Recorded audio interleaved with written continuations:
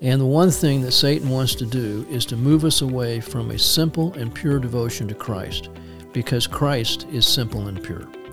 And in moving us away from simplicity and purity, he's moving us away from Jesus and Christ-likeness.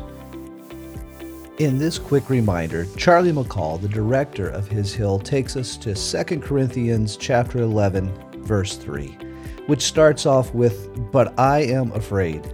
That phrase has always grabbed my attention. When the Apostle Paul, the one who had faced beatings, who had faced persecution, who had faced false testimony toward him, says, "I am afraid," I want to pay attention to just what it is he's afraid of. So let's join Charlie now as he shares the thoughts the Lord has worked in his heart in 2 Corinthians chapter 11, verse 3.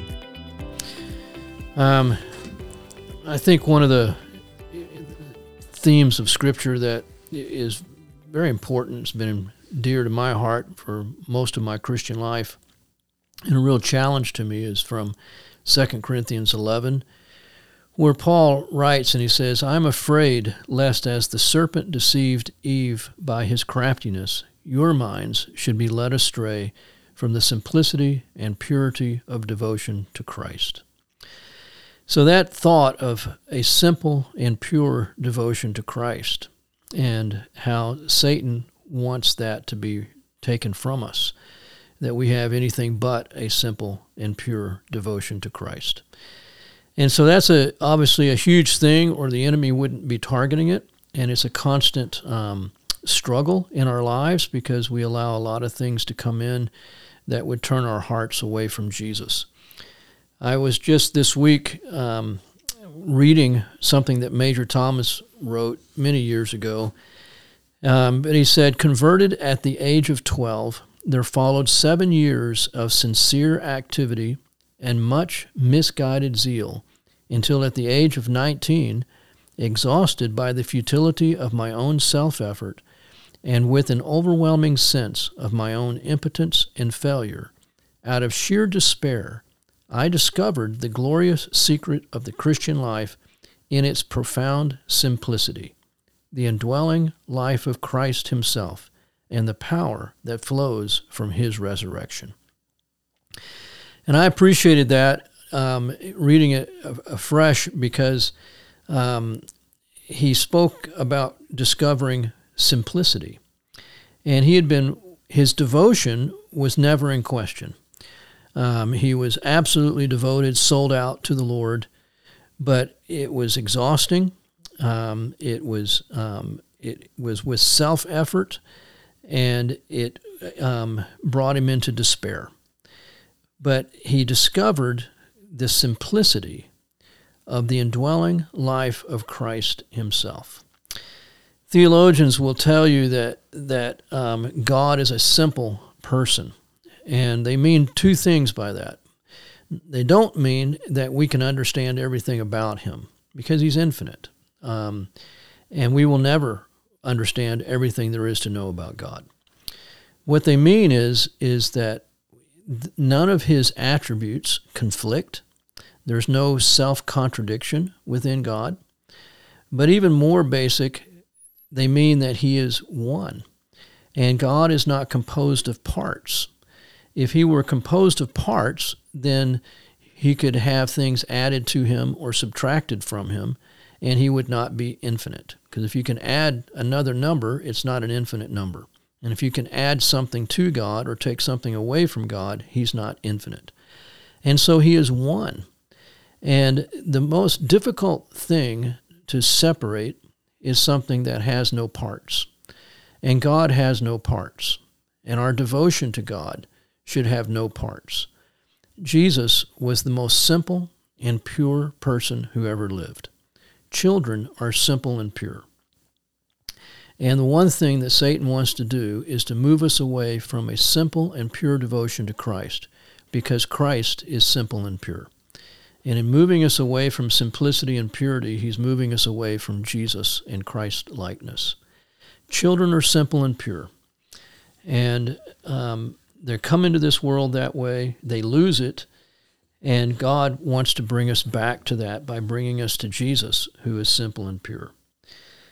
In Matthew chapter 6, Jesus said, no one can serve two masters. So in other words, we can't have two things that we're devoted to. We can't think of two things at the same time. We can only think of one thing at a time. We can only be devoted to one thing at a time. No one can serve two masters. He will either hate the one and love the other, or he will hold to one and despise the other. You cannot serve God and mammon, or you cannot have two devotions. For this reason I say to you, do not be anxious for your life. And so he's talking about, again, the simple and pure devotion. Look at the birds of the air. They do not sow, neither do they reap, nor gather into barns, but your heavenly Father feeds them. Are you not worth much more? And then he talks about the lilies of the field, and he talks about the grass of the field. So he's descending, it seems to me, in the value of these things, from birds to flowers to ordinary grass. God is concerned for all of these things. How much more is he concerned for you? So why are we anxious about what we eat and drink and with what we clothe ourselves when we have a Father in heaven who cares for us more than the birds, the flowers, and the grass? And so there are so many things that come into our life that would distract us from that simple and pure devotion to him. Simplicity and purity, singularness and purity of devotion are what you would expect two newlyweds to have for each other. That's what they vow on their wedding service. They don't say those words, simple and pure, but that's what they're vowing, where they're saying that you will be the only one. That's a simple devotion. And a pure devotion, we will not allow anything else to come in and mix with that devotion or to sully or defile or dilute that devotion. It'll be solely you. And so it's not so much about the purity of the bride as it is about the purity of her devotion and the purity of the groom's devotion. And it is the one thing that the Lord wants for us. And it is the one thing that the enemy is trying to take away from us. And there's so many things that can crowd in, not just the worries of this world, as Jesus is describing in Matthew 6, and there are so many of those. But there are things of, the worries of the world would include, how am I going to provide for my children? What's going to happen now that I've lost my job? If the economy collapses and continues to fall apart morally, as we're seeing in these days that we're living in, what are we to do? I have conversations often with people these days about how can we prepare for the dark times that might be coming. And no one has any good answers. But I know this: it's not sinful, it's not wrong to take thought for tomorrow, but it is wrong to have anxious thought for tomorrow. And nothing, not even the impending doom that many people think is coming, and we don't know, nothing should take us away from a simple and pure devotion to Jesus. If that's moving from me, I am moving from Christ, because Christ is simple and pure in his own person and in his devotion to his Father.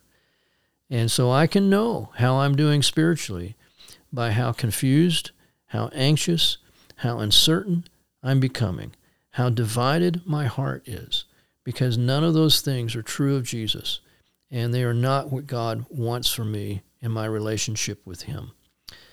I think it really just comes down to keeping Jesus first, that our vision be on him.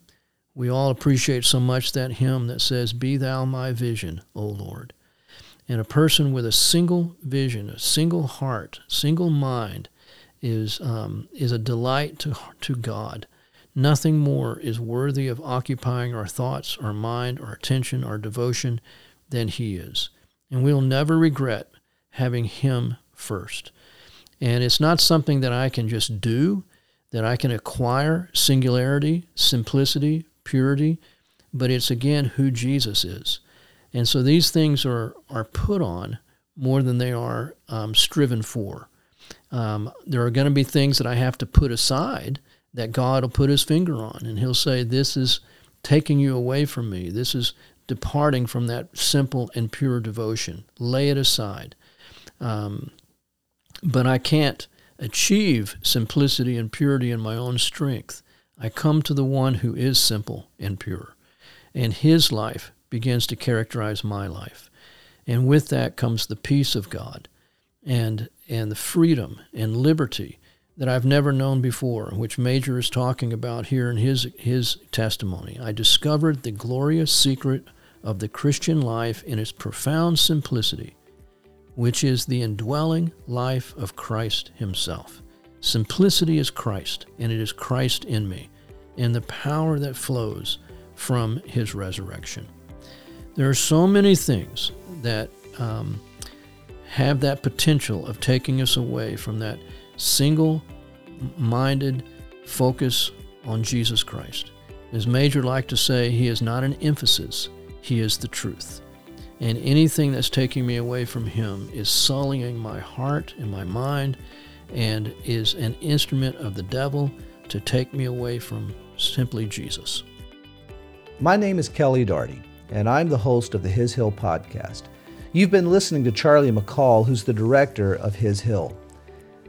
I hope you have found this to be an encouraging reminder that the Christian life is not about the peripheral, not about the witnessing, not about the giving, not about the doing. All of those things are the result of just who the life is about. And our simplicity and purity is to be toward Jesus and Jesus alone. May we remember this in whatever the Lord has placed for us to walk in. Thank you for listening, and remember, keep your eyes fixed on Jesus.